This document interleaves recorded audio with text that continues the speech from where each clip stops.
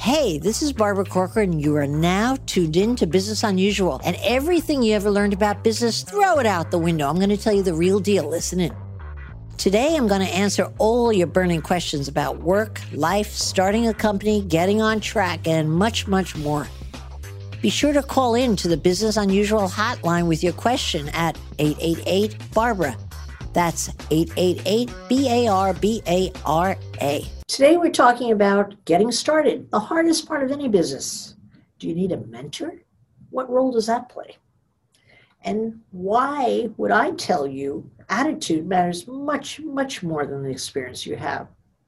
And how to tell even if the business you're working on is $1 million business or a bomb. Hey, listen in.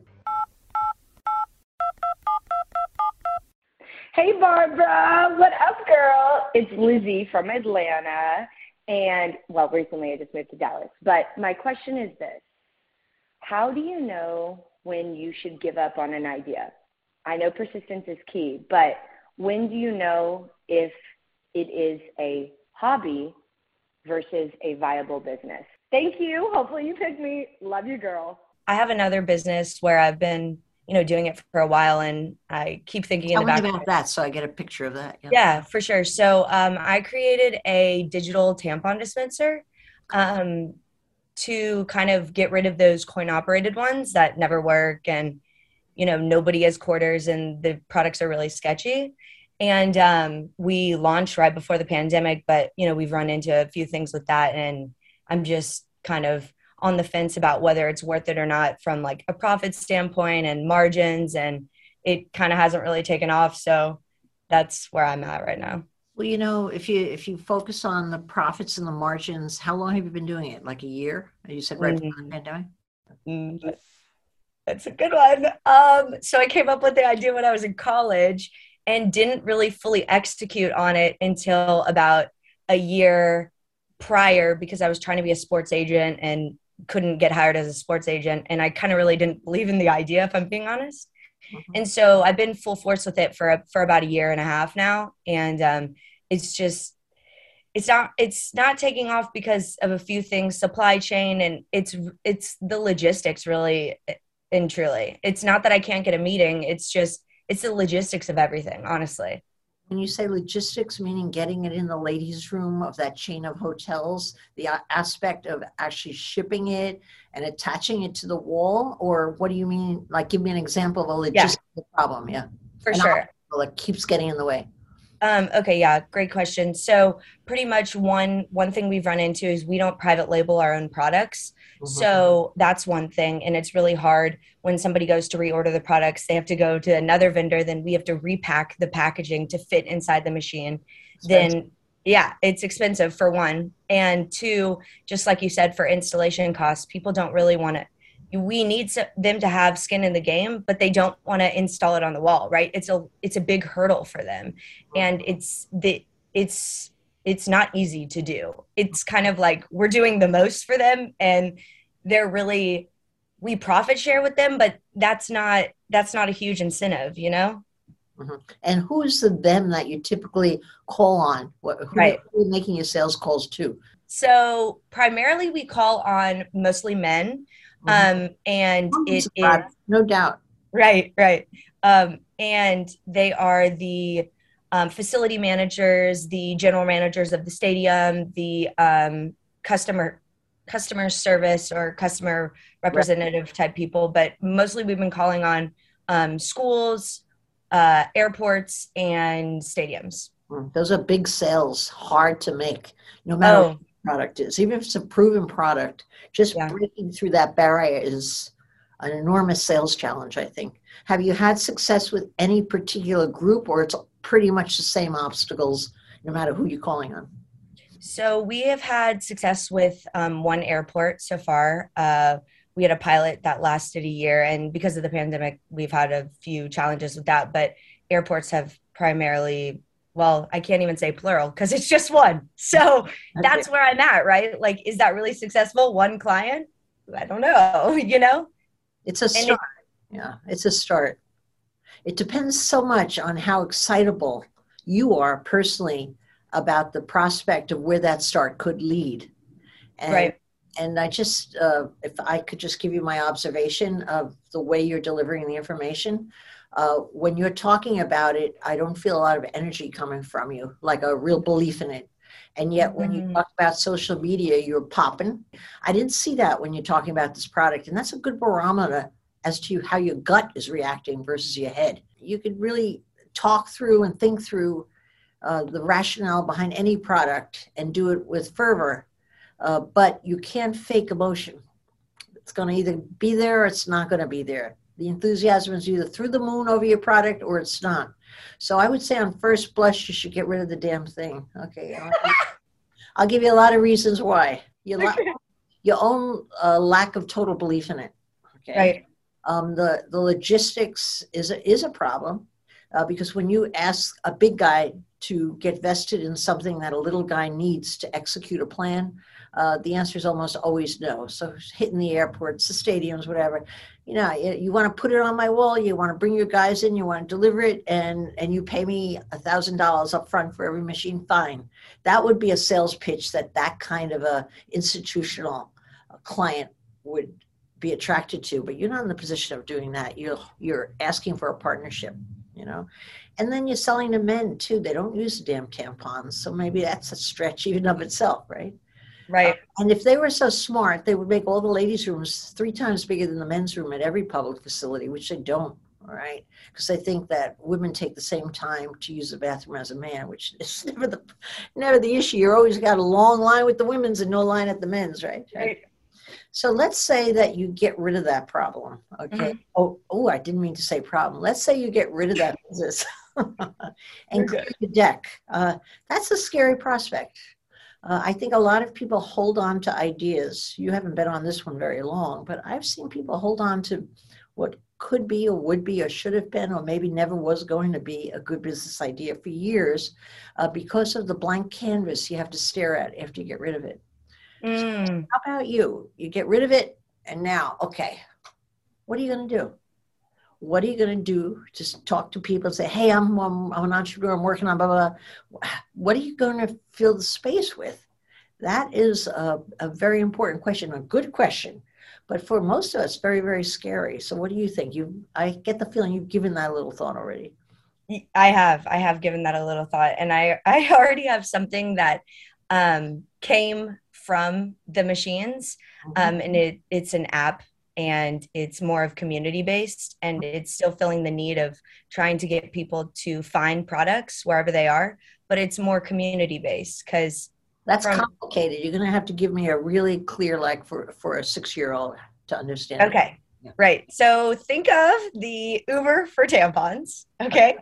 Wherever you are going, you need a tampon. If you do, most of the time, 78% of people ask their friends for a product. And going over the fact that the hardware is very hard, people still want the community and they still ask their friends. So what if you were in a public space, in a school, in an airport, and you got on an app and you needed a tampon, and Lizzie, who's standing 5 feet next to you, had one for you, and you could meet up with her and you could get the product. So you would just text out, hey, anybody got a tampon? And you think that sense of community is that people within proximity will say, give a tampon to a stranger? Yes. How would they know about the app and have it on their phone in the first place? Right. So through social media, we have a pretty big following on social media. We're growing, and we've asked our community, what do you want? What do you need? And we've seen that people still want community. They want to be there for other people, and they also want to give to people in need.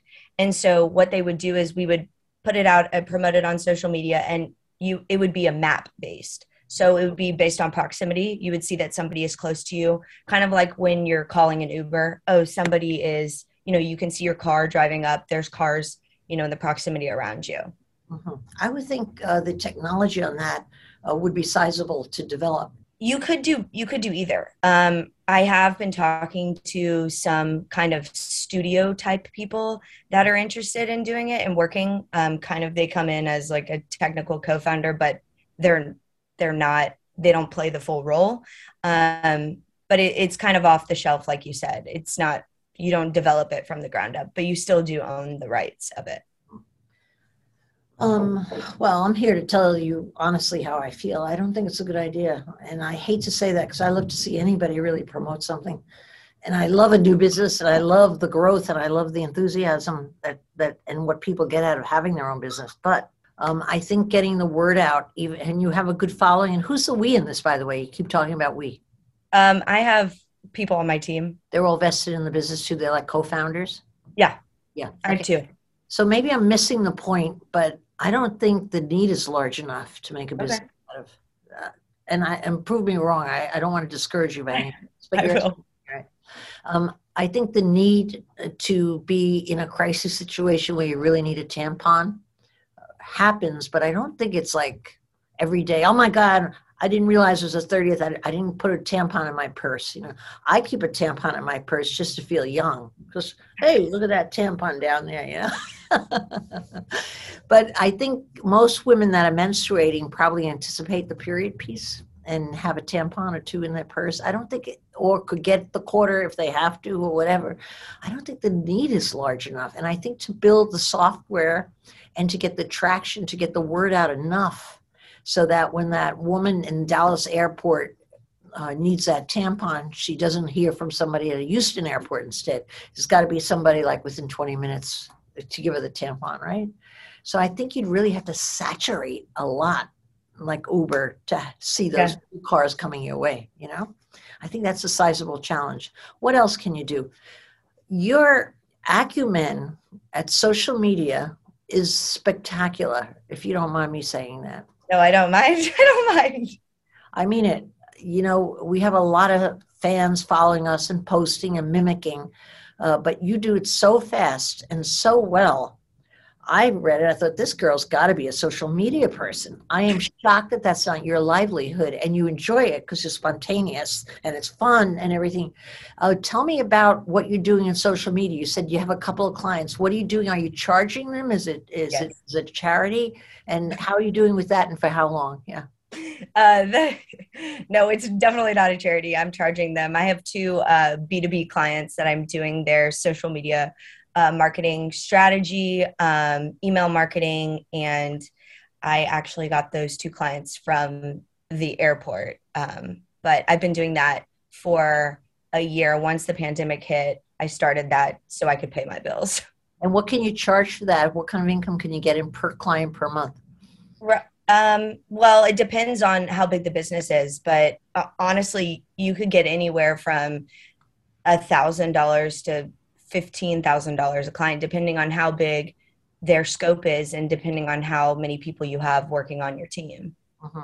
And if you wanted to have a basic client for $1,000 a month, do you need people on your team for that? Or is that something that you can accomplish?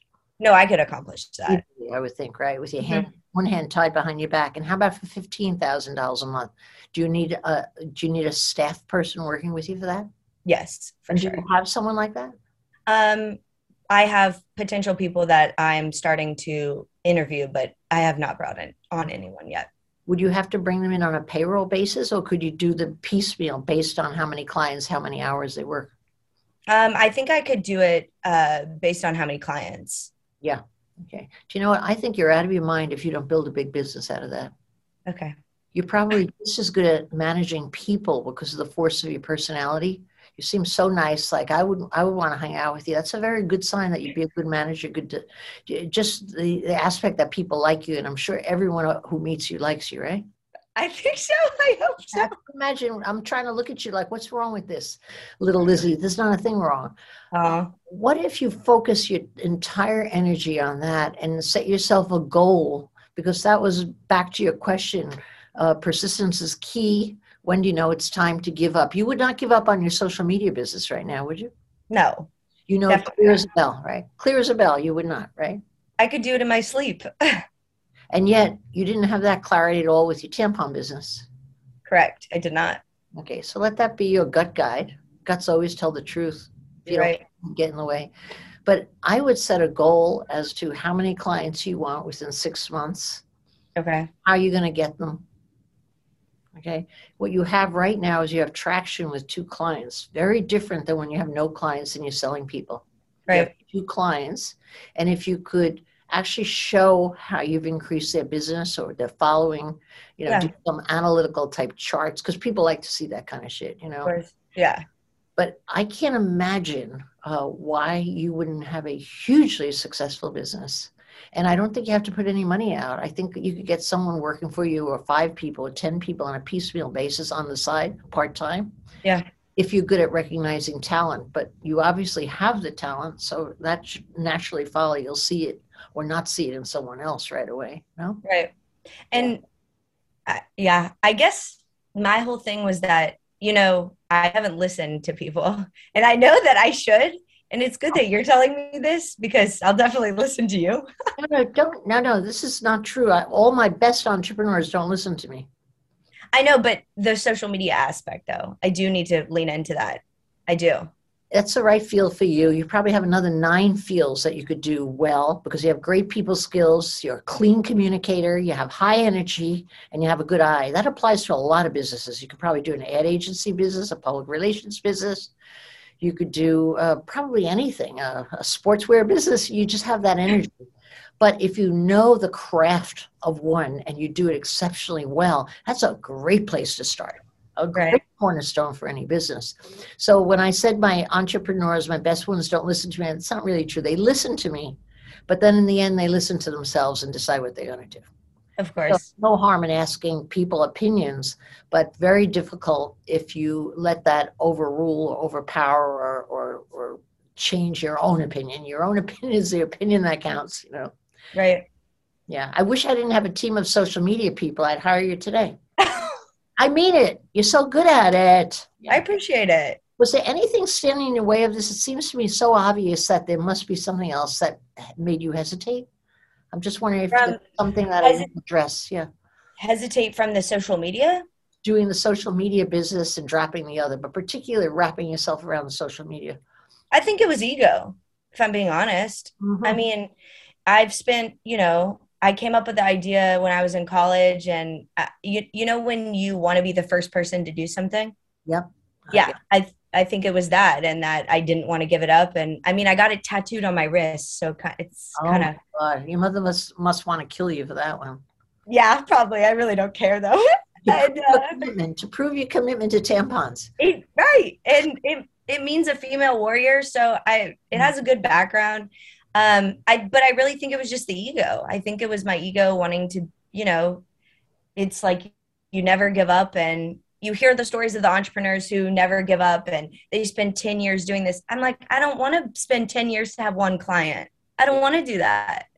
That's your intelligence speaking. You know what? I have to tell you, I have seen 10 driven entrepreneurs on the wrong idea for every one on the right idea. I always think of it like a dog on the wrong path. Great, that dog's going down that path, but it sure as hell better be the right path or the dog's useless, right? But no, right. Many people do that, and the ego gets in the way. They mortgage their houses. They give up all kinds of stuff when their original idea doesn't have the traction to become a big idea. And I think the idea is a good, worthy idea. I'm not knocking that. And I like the community aspect of it. I think you are more in love with the community aspect of it more than you are in solving the tampon problem, And but you've given it time. You even tattooed your arm, okay? I know. Put social media on the other arm. And get going, right? Yeah, okay. Only if you do a matching one. But send me the goal for 6 months from today if you decide to do it. I'd be very eager to hear about your success. Okay. Thank you. All right. Don't give up on this one. This is a good one. Yeah. I won't. Thank you. Hey, it's Barbara. Hey, just call her. Hey, it's Barbara. Hello, this is Barbara. Hi, Barbara. My name is Khalees. I'm 30 years old. I'm a new business owner and entrepreneur.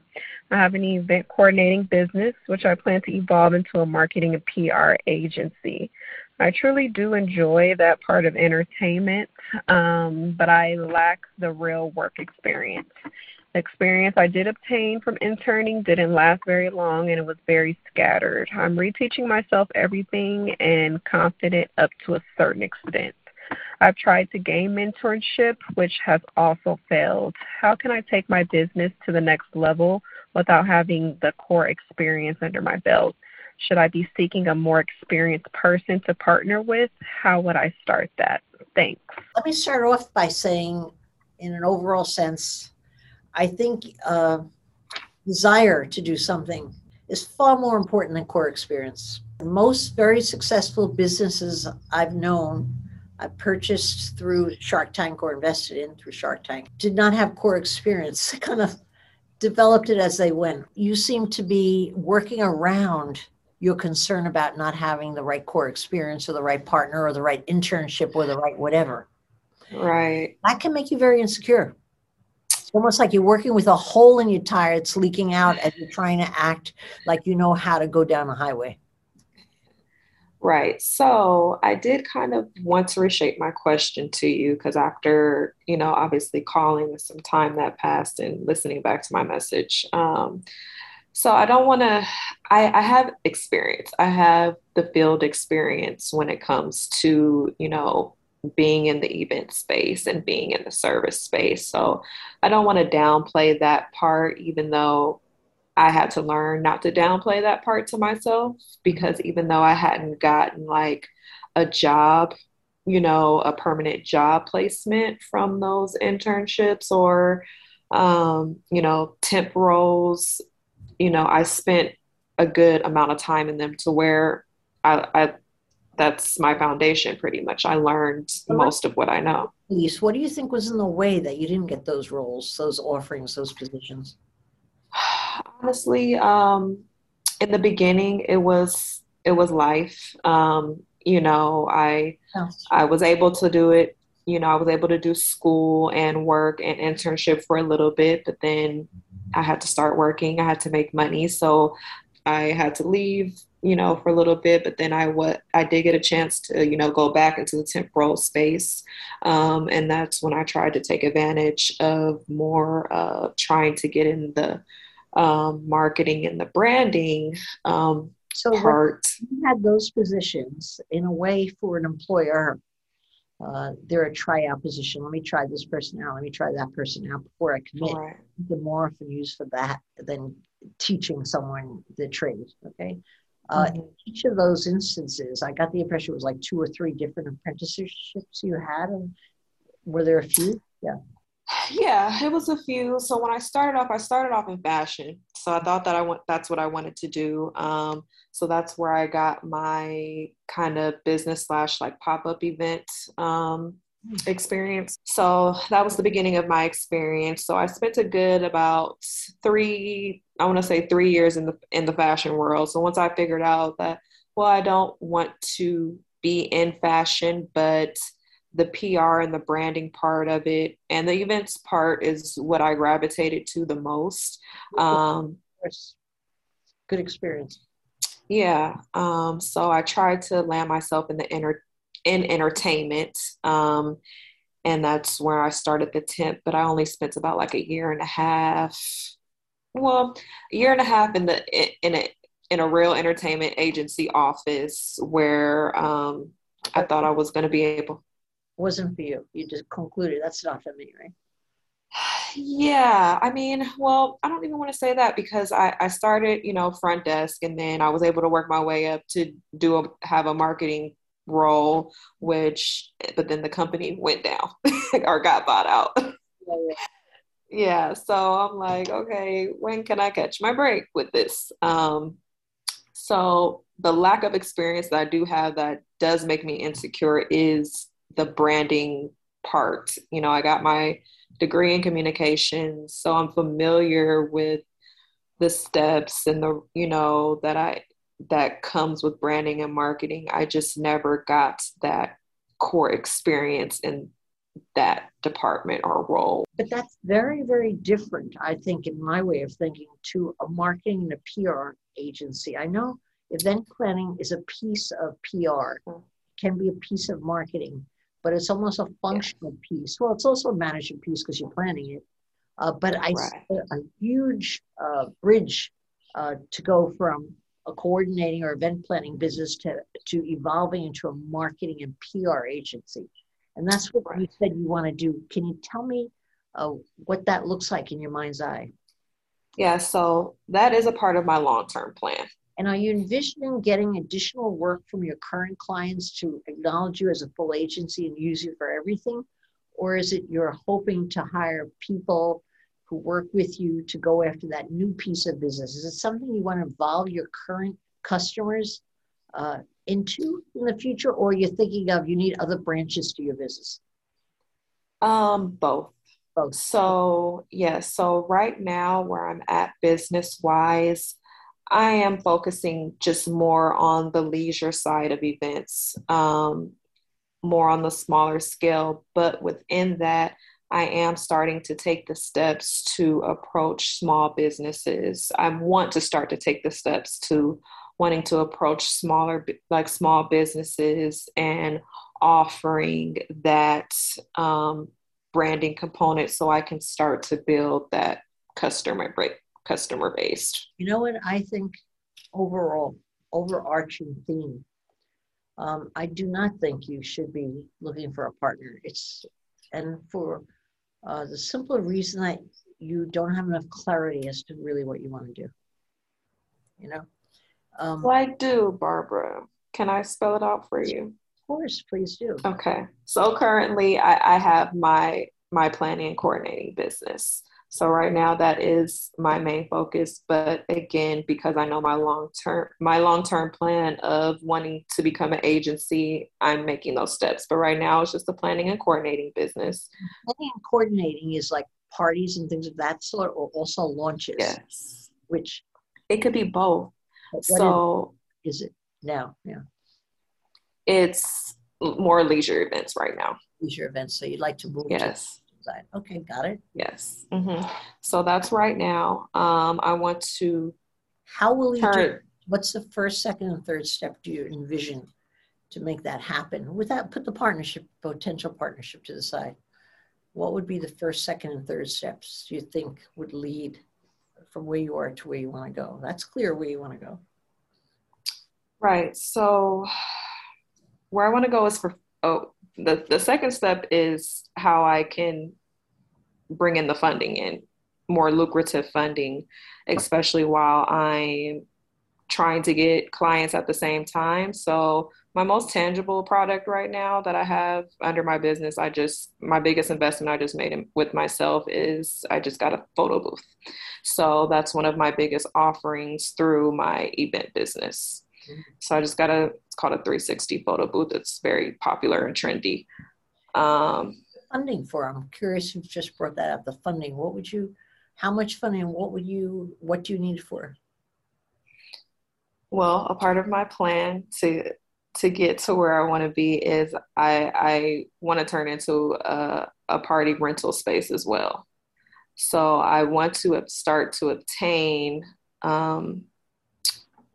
luxury and specialized like tables and chairs, backgrounds. I want to be a full service event. So I want to be a nonstop shop, in the beginning of my steps. So the funding, I'm hoping that my photo booth will start to bring in the income to where I can start putting that towards my rental entity for that. So that's what I kind of want to use that for. But again, COVID events, it's like, it's a challenge right now. And then, with that and clients, but so I want to also become a rental company. And then from my rental income, once that starts generating enough income, I want to. Do you have a close friend or anyone you've met in business who's one of those people that's a good sounding board and tells you like it is?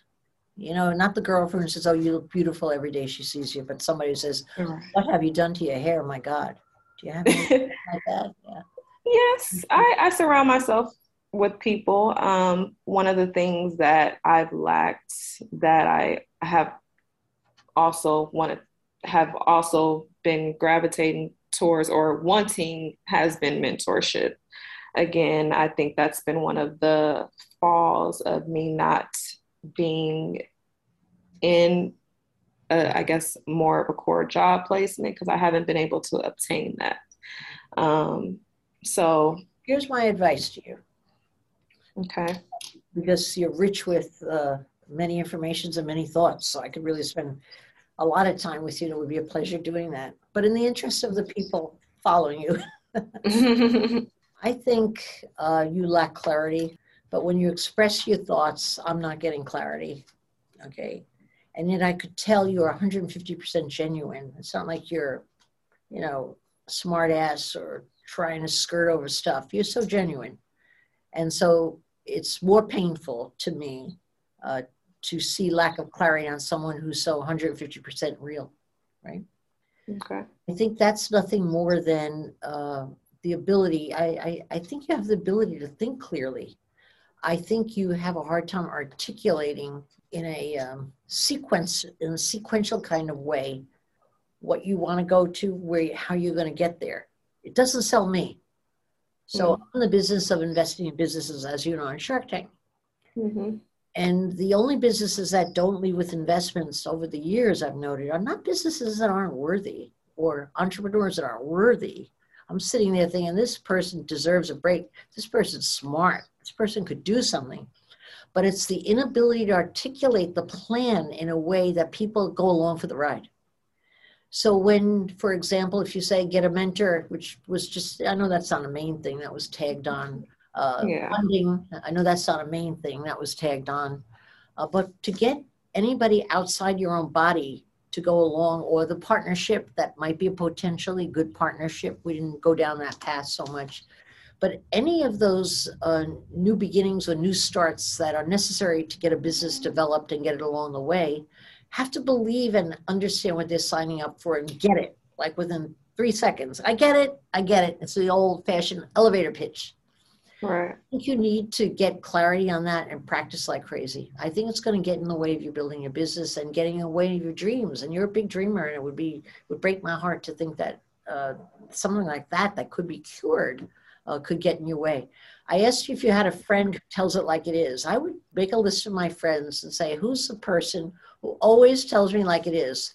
And ask them for an afternoon of their time, this Saturday, maybe 2 weeks again, another Saturday. And you start pitching them on, this is where I'm going to go with my business. First, I'm going there. Next, I'm going there. Third, I'm going there. This is what I'm lacking. 1, 2, 3, like an outline, that kind of thing. Right. And I think it would give you the clarity to progress much faster. But I think the A to B to C, is it a natural thing for you because you're creative? And I get it. Most creative people are not great at that other thing, but you won't find it in a partner unless you could even articulate with clarity where you want to go. You can get a partner like that, but nobody can do it for you but yourself. Nobody could put a label on you but yourself. So I think you should do that and come back and talk to me as a goal. Okay. And give me a new pitch. Give me a new pitch like you're on Shark Tank, because I think it would help you have great clarity of really what you need to do, A, B, C, D, E in that order in your own thinking, which you have the thought. But I don't think the execution is easy because of the disorganization of the delivery of it. I hope you don't mind me speaking very truthfully, right? No. No, and I mean, thank you. Obviously, like your opinion that matters, and I agree. Often wrong, remember that. No, I mean, your opinion is very valuable, and that is, I agree, that is something that I have been working on personally and as a business person. And do it out loud to get good at it. You have to do it out. Right. You can't do it on a pad by yourself. It just doesn't work somehow. Yes. This is doing it out loud today. Right. And I felt like I practiced, but, I know it takes, more than once, more than twice, more than 3 times to really get what I need to across. But may I ask, what is the real confusion part that you're getting from me? What exactly do I need to clarify? The whole shoot match. My business now is this. I have 3 clients. This is what I do for each client. This is what it pays. I work by myself. Okay? Maybe that's the beginning. I have a business. I work by myself. I have it 3 years. I have 3 clients. This is what I'd like to sell these clients, how I'd like to sell them. This is how I'd like to get additional clients because this is a clear goal of where I want my business to be, much more than it is now. I want this, this, and this, and this is how I'm going to get this, this, and this. The sequential order. It's got to be that very, very clear, like a scientific project. You got the thoughts. You got the thoughts. You don't have shortage of thoughts or vision. Oh, right. Yeah. And you seem like you have the determination as well. But you have to have the clarity to get to where you want to go. You need a roadmap that's so clear, you can loan it to somebody and they could get there for you.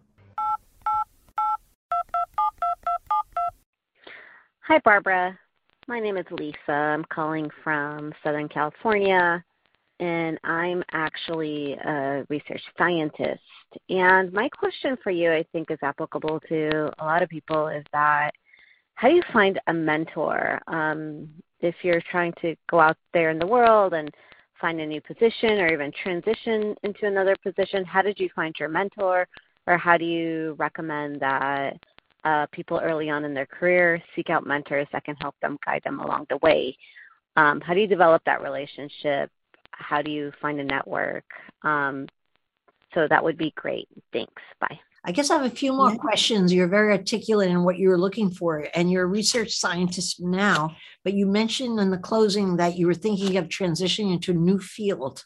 Potentially. I'm open to any kind of a position that would allow me to use my skill sets and my expertise to help others and make an impact.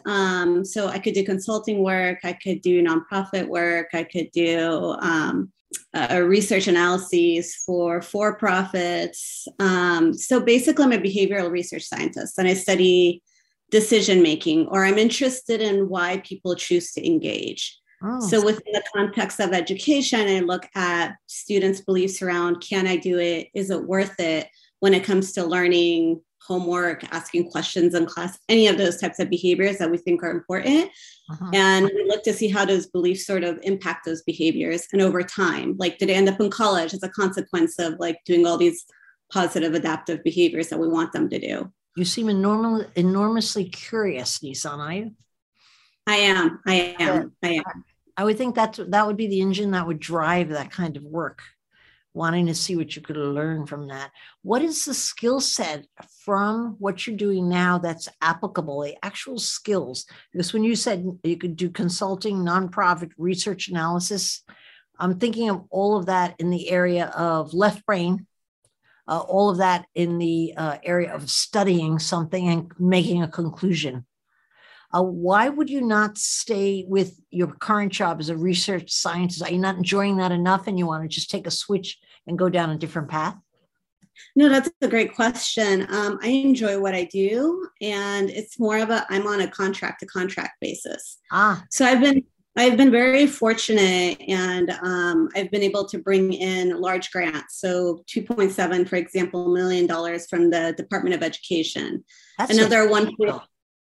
It's great, but the problem with that is they're short-term projects that are funded through the university. So, for example, my current project ends in 6 months. And so I have to go back on the job market.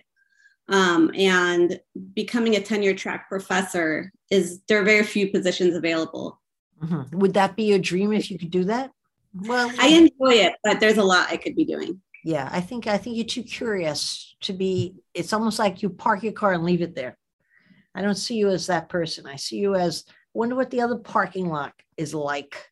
And should I get a new car? And how much space is in that parking spot? Will I fit? I see you more in that arena. I wanted to ask you, why do you think you need a mentor? Do you have a mentor now? It wasn't just for me in general. But in general, I work with a lot of early career scholars like myself. And so there's this very paved path in what we do. And I think that that's the case in a lot of other professions as well. And if you are fortunate enough to have a boss or a project manager that can mentor you, that's great. But if you don't, how do you find one? Do I have one right now? Yes. And she's great. And if I want to stay in what I'm doing. How did you find that one, by the way? How did you find her? Because I was paired with her through my project. I see. So it's sort of like an apprenticeship model. So I have a doctorate in education. And once I received that, I went into the intermediary position called a postdoctoral position. So with that, I was paired with her. and she's a leading scholar in the field. So she's phenomenal in that sense. But I talk to a lot of folks that are in the early stages of their careers, like myself. And if for whatever reason their relationship with this person that they're working for doesn't work out, and they have to go and work in another field, or let's say they decide to go work for Facebook or wherever, this idea of how do you get guidance from someone has more experience than you and is wiser than you?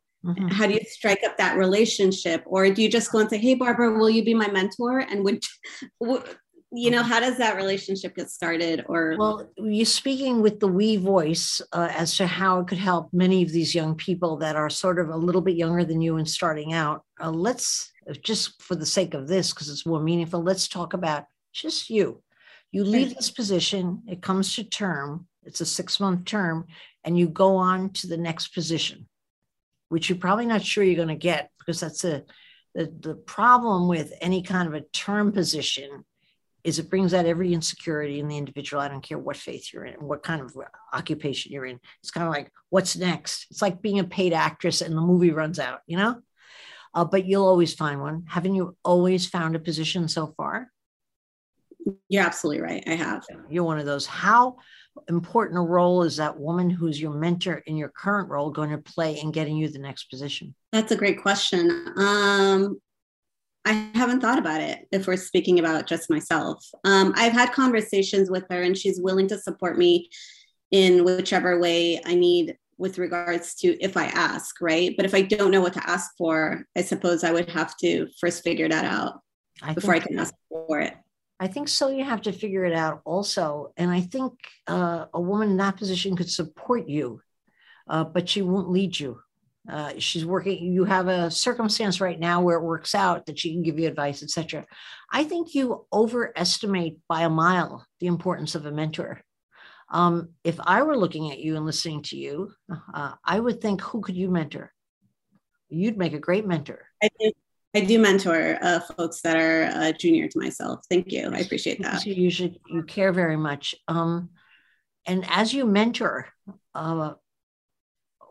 like what would encourage you to take someone on as a subordinate, someone you could guide them? What makes you take someone on? They just ask, be my mentor, and you say yes to everybody who asks. So what turns you on and makes it a worthwhile proposition?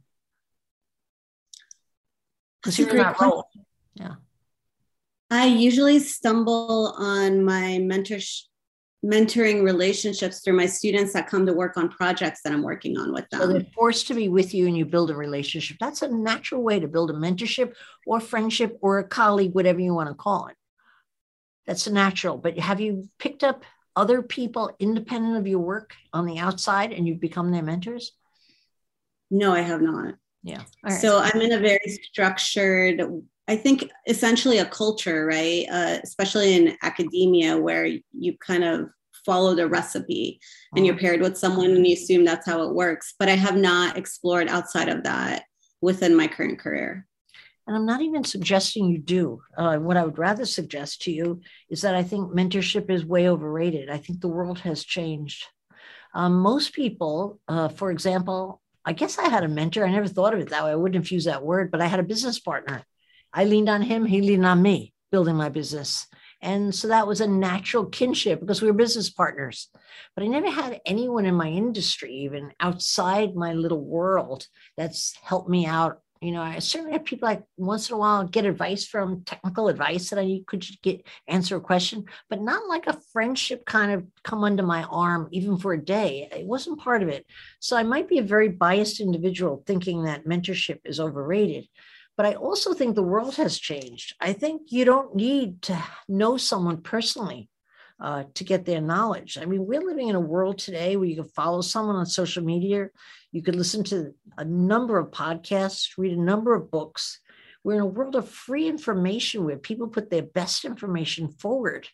And I actually think listening to 30 people, what they think of this or that or whatever I'm working on or wherever I need help, gives me a lot more options, a lot more answers than going to that one individual that will probably have the right answer for me. It's asking a lot of an individual.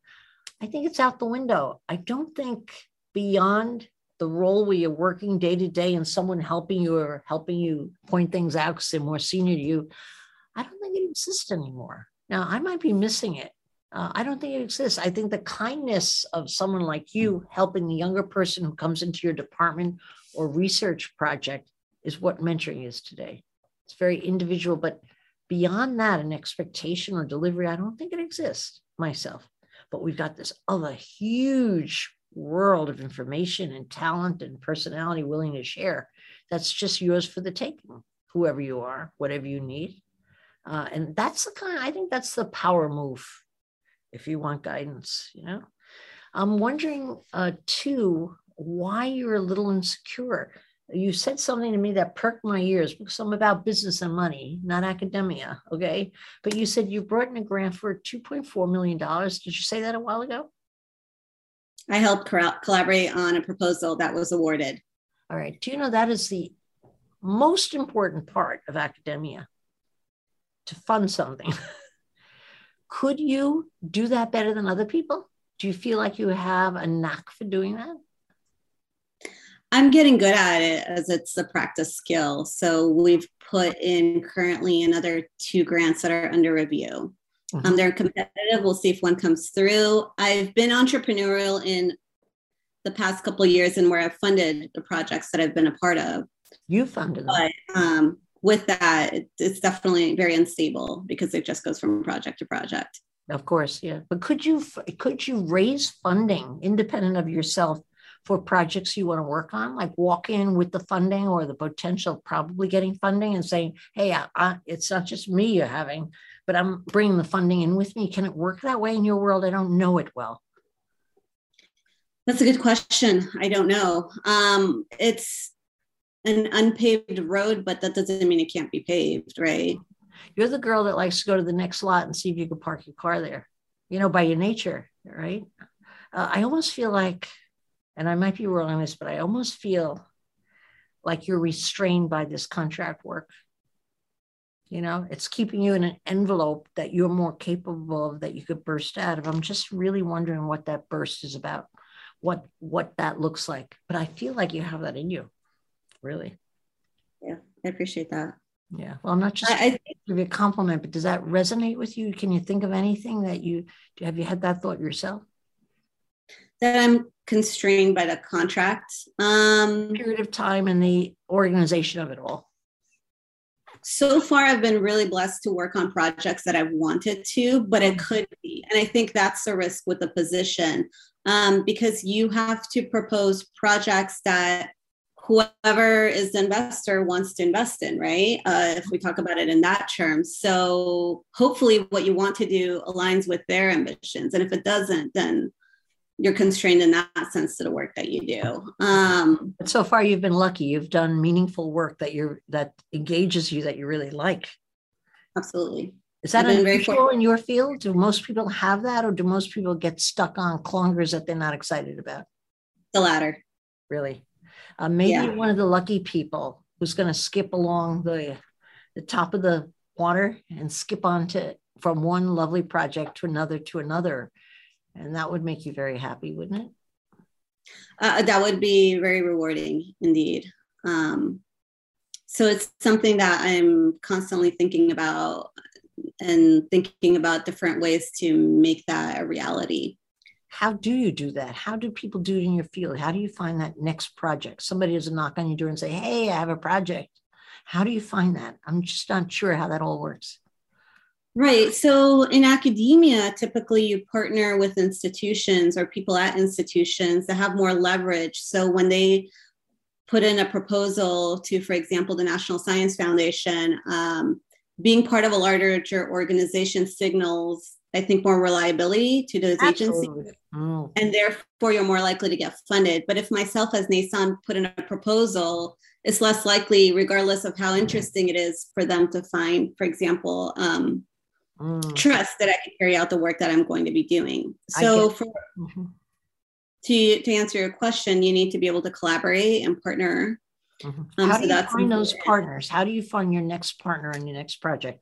Like, I just don't know what the mechanics of that is. How do you hook into that? academic situation, the sponsor that makes sense. How do you find those people?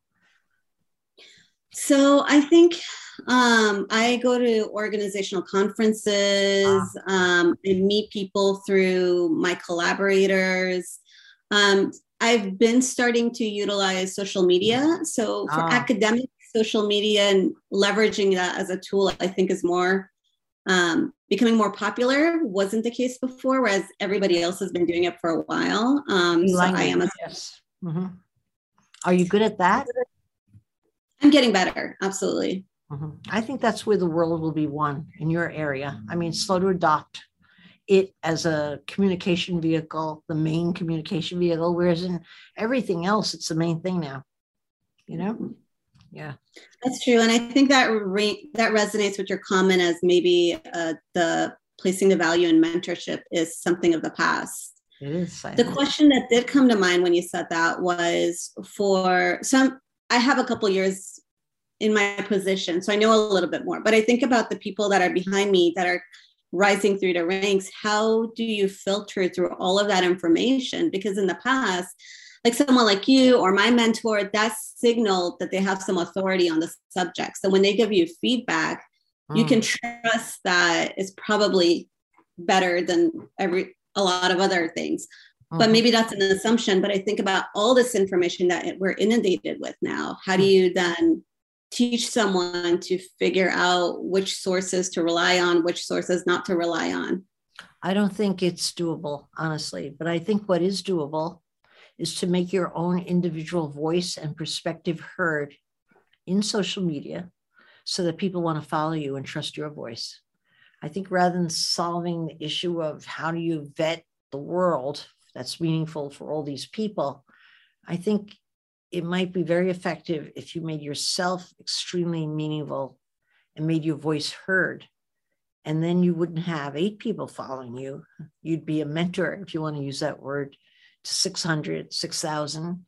I mean, if there's a vacuum in your business, there's also an opportunity. I wonder if you could find someone that you could partner with, because sometimes I haven't been able to pull stuff up unless I had a partner. It's somehow bouncing back and forth, the camaraderie. Hey, look what we did, blah, blah, blah. Makes it all fun. It's not as alone. Is there anyone you could look around you and say, who would be a perfect partner for me on this? I want to make my voice heard. I want to be a voice in my area. You know why I like that? It also leads to employment. It leads to people seeking you out. Okay? You seem like a golden cup in a closet. The people in the closet all know you, but I'd like to see you break out of that. I could see you really guiding people, and you have a need for that, or you wouldn't be asking the question in the first place. You're desirous of that. But I would try to figure out how you could knock it out of the ballpark in social media. You, with your voice, with your power.